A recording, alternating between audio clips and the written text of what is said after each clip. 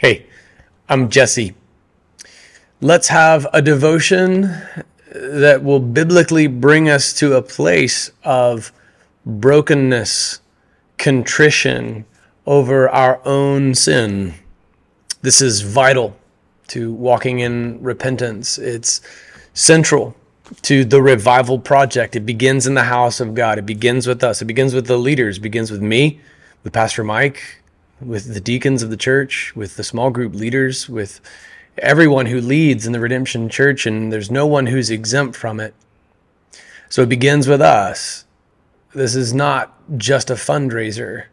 It is a campaign to advance the kingdom of God, a prayer to God for revival here in the least church state, in the most atheistic city in the U.S.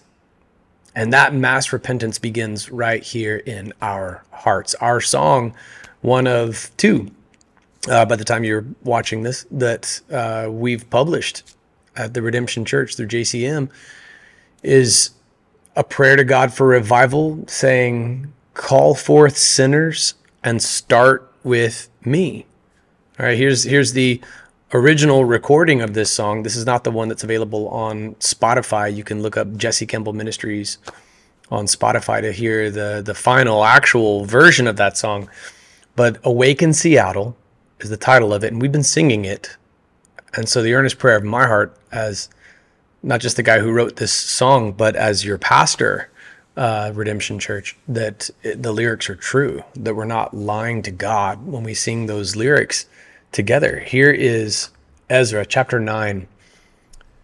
After these things had been done, the leaders approached me and said, the people of Israel, the priests and the Levites, have not separated themselves from the surrounding peoples, whose detestable practices are like those of the Canaanites, Hittites, Perizzites, Jebusites, Ammonites, Moabites, Egyptians, and Amorites. Indeed, the Israelite men have taken some of their daughters, meaning the daughters of the pagan peoples around them, as wives for themselves and their sons, so that the holy seed has become mixed with surrounding peoples. The leaders and officials have taken the lead in this unfaithfulness. When I heard this report, I tore my tunic and robe and pulled out some of the hair from my head and beard and sat down devastated. Verse 4, everyone who trembled at the words of the God of Israel gathered around me because of the unfaithfulness of the exiles, while I sat devastated until the evening offering. The Hebrew word for this, I believe, is ta'anat, and it's just a time of humiliation, according to the original Hebrew text. He's echoing, or sort of foreshadowing rather, what we saw in the book of Isaiah, when Isaiah, in one of the most famous chapters of the book, chapter 6, just is deeply convicted not only for his own sins, but for the sins of his people. Woe is me, Isaiah said of himself. Here sits Ezra, just devastated for this sin.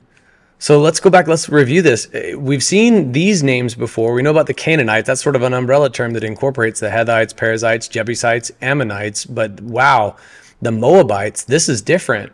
The Moabites were distant cousins of the Israelites. The false gods they worshipped were like Molech and Chemosh, and part of worshiping Molech meant sacrificing children in fire. The Egyptians, are you kidding me? The Israelites are worshiping Egyptian gods? There's an Egyptian god for every one of the plagues, whereby Israel was miraculously delivered from chattel slavery to become an independent nation in the first place. And now it's not just the worship of the Canaanite gods, it's also the worship of Molech and Chemosh and the Egyptian gods. For crying out loud, like, this is terrible. And what makes it all worse is that it was led by the priests, the Levites, and according to verse 2, the leaders and officials have taken the lead in this unfaithfulness. So Ezra has just doubled over in pain with this colossal punch in the gut, the news about what's happened during this period of exile. It's time for the evening offering, but Ezra's just sitting there. And we'll review verse 4 in tomorrow's devotion as well. But he's just sitting there, just taking in the enormity of the news that has just been shared with him. Here's some background on why Israel knew better They knew better. For generations, they have known better than this. Deuteronomy 20, verse 17. This is pre the book of Joshua, what we just finished studying. You must completely destroy them, the Hethite, Amorite, Canaanite, Perizzite, Hivite, and Jebusites, as the Lord your God has commanded you, so that they won't teach you to do all the detestable acts they do for their gods, and you sin against the Lord your God. So this is pivotal. Remember, this is not a racial issue, it's a religious issue. That they point out that the holy seed has been corrupted is not an ethnic slur against the peoples whom they've intermarried with during the exile. It's the pagan practices that go along with such intermarriage. And the reality is that a man will marry a woman and then tell her he believes whatever she wants. A man will change his theology and evidently his whole religion if it means that he can marry a woman, particularly in the setting here of the post-exilic period, in which you had more women than you had more more women than men, and these women all adhere to a different religion. So if you're a man of God in the Old Testament, you're looking for a wife, your options are limited insofar as it pertains to the women who are also descended from Israel. Remember this as well. It was never forbidden to marry foreign wives. Moses had a foreign wife, a Cushite woman, possibly an Ethiopian. Joseph had a foreign wife. It was not marrying a foreign wife that was the problem. It was the pagan worship practices that went along with this.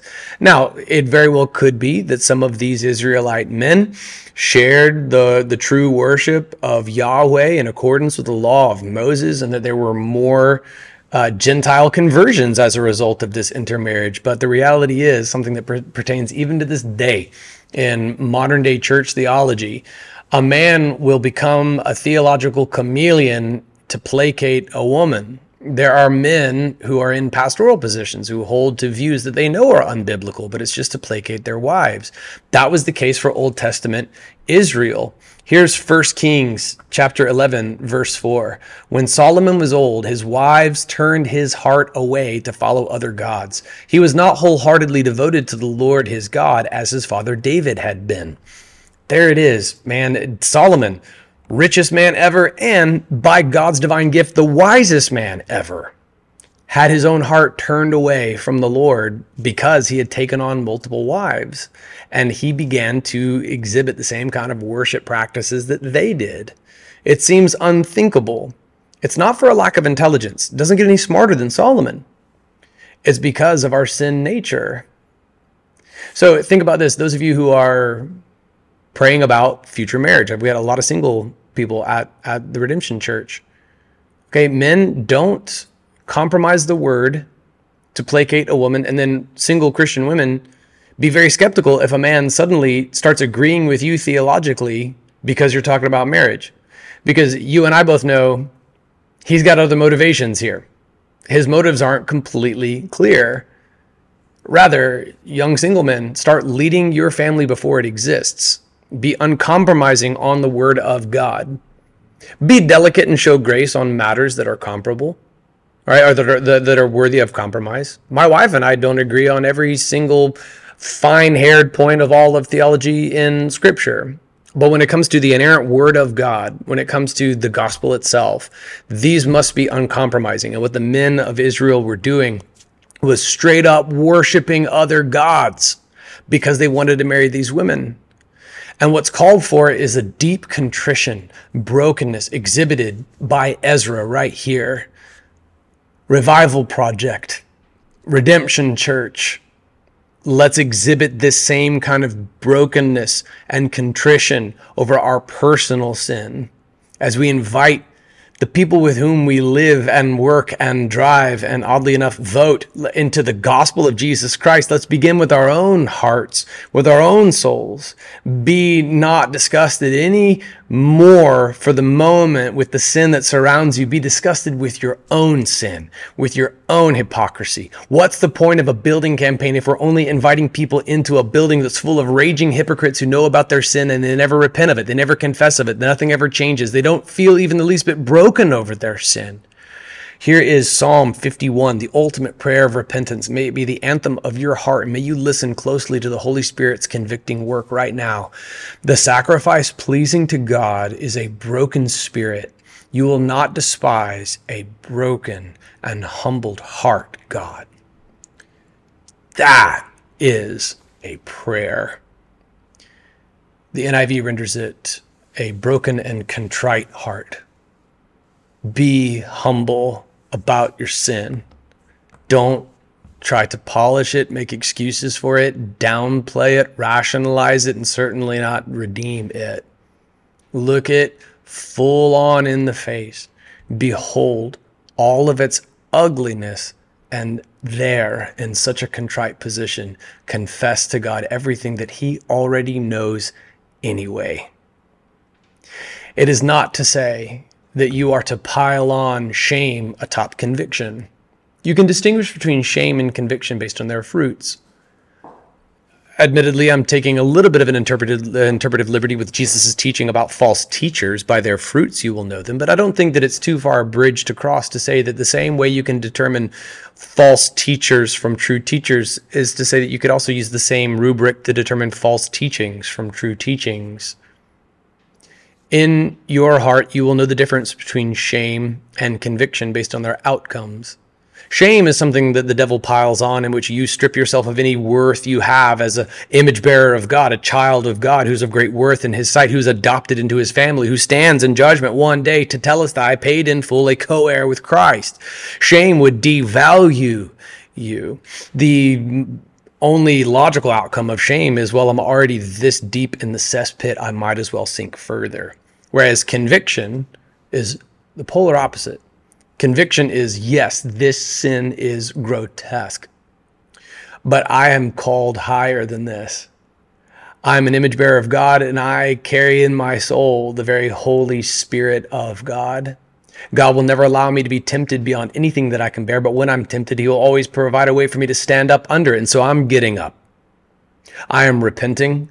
Everything in my life that's caused me to stumble, I'm cutting it off. I'm gouging it out. I don't care if it's my hand or my eyeball. It is better to walk through life maimed and one-eyed than for my whole body to be thrown into the fires of hell.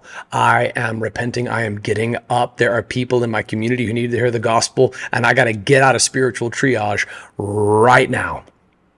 You see, shame will just draw you deeper into sin, and it devalues you. Conviction reminds you of how much you are worth and how much your atonement cost, and it causes you to repent. The kindness of God draws you to repentance.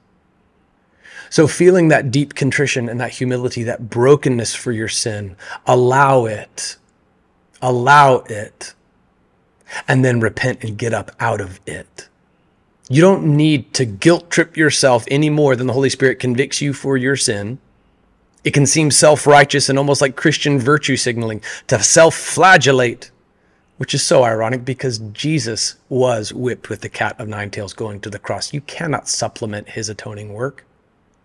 Know that when you have confessed your sins, he is faithful, he is just to forgive you of every single last one of your sins, to absolutely cleanse you of all of your unrighteousness. He throws your sins as far as the east is from the west. Do you see the brilliance of that? Had he said from the north is the south, then the two would have converged at the poles. Rather, he uses the two compass bearings that never meet, east and west. He drowns your sins in the depths of the sea. He chooses not to remember them against you ever again, not inflicting himself with amnesia, but choosing not to count them against you. You have been adopted, sealed with a down payment, the Holy Spirit guaranteeing your inheritance to come in heaven forevermore. By that Holy Spirit, you may call him Abba, Father. He is Emmanuel, the God who is with us. He is close to you. You are beloved. You are atoned for. You are absolutely forgiven. So confess, be contrite, and then get up and get back to work, because we have a lot of people to reach, and we have indeed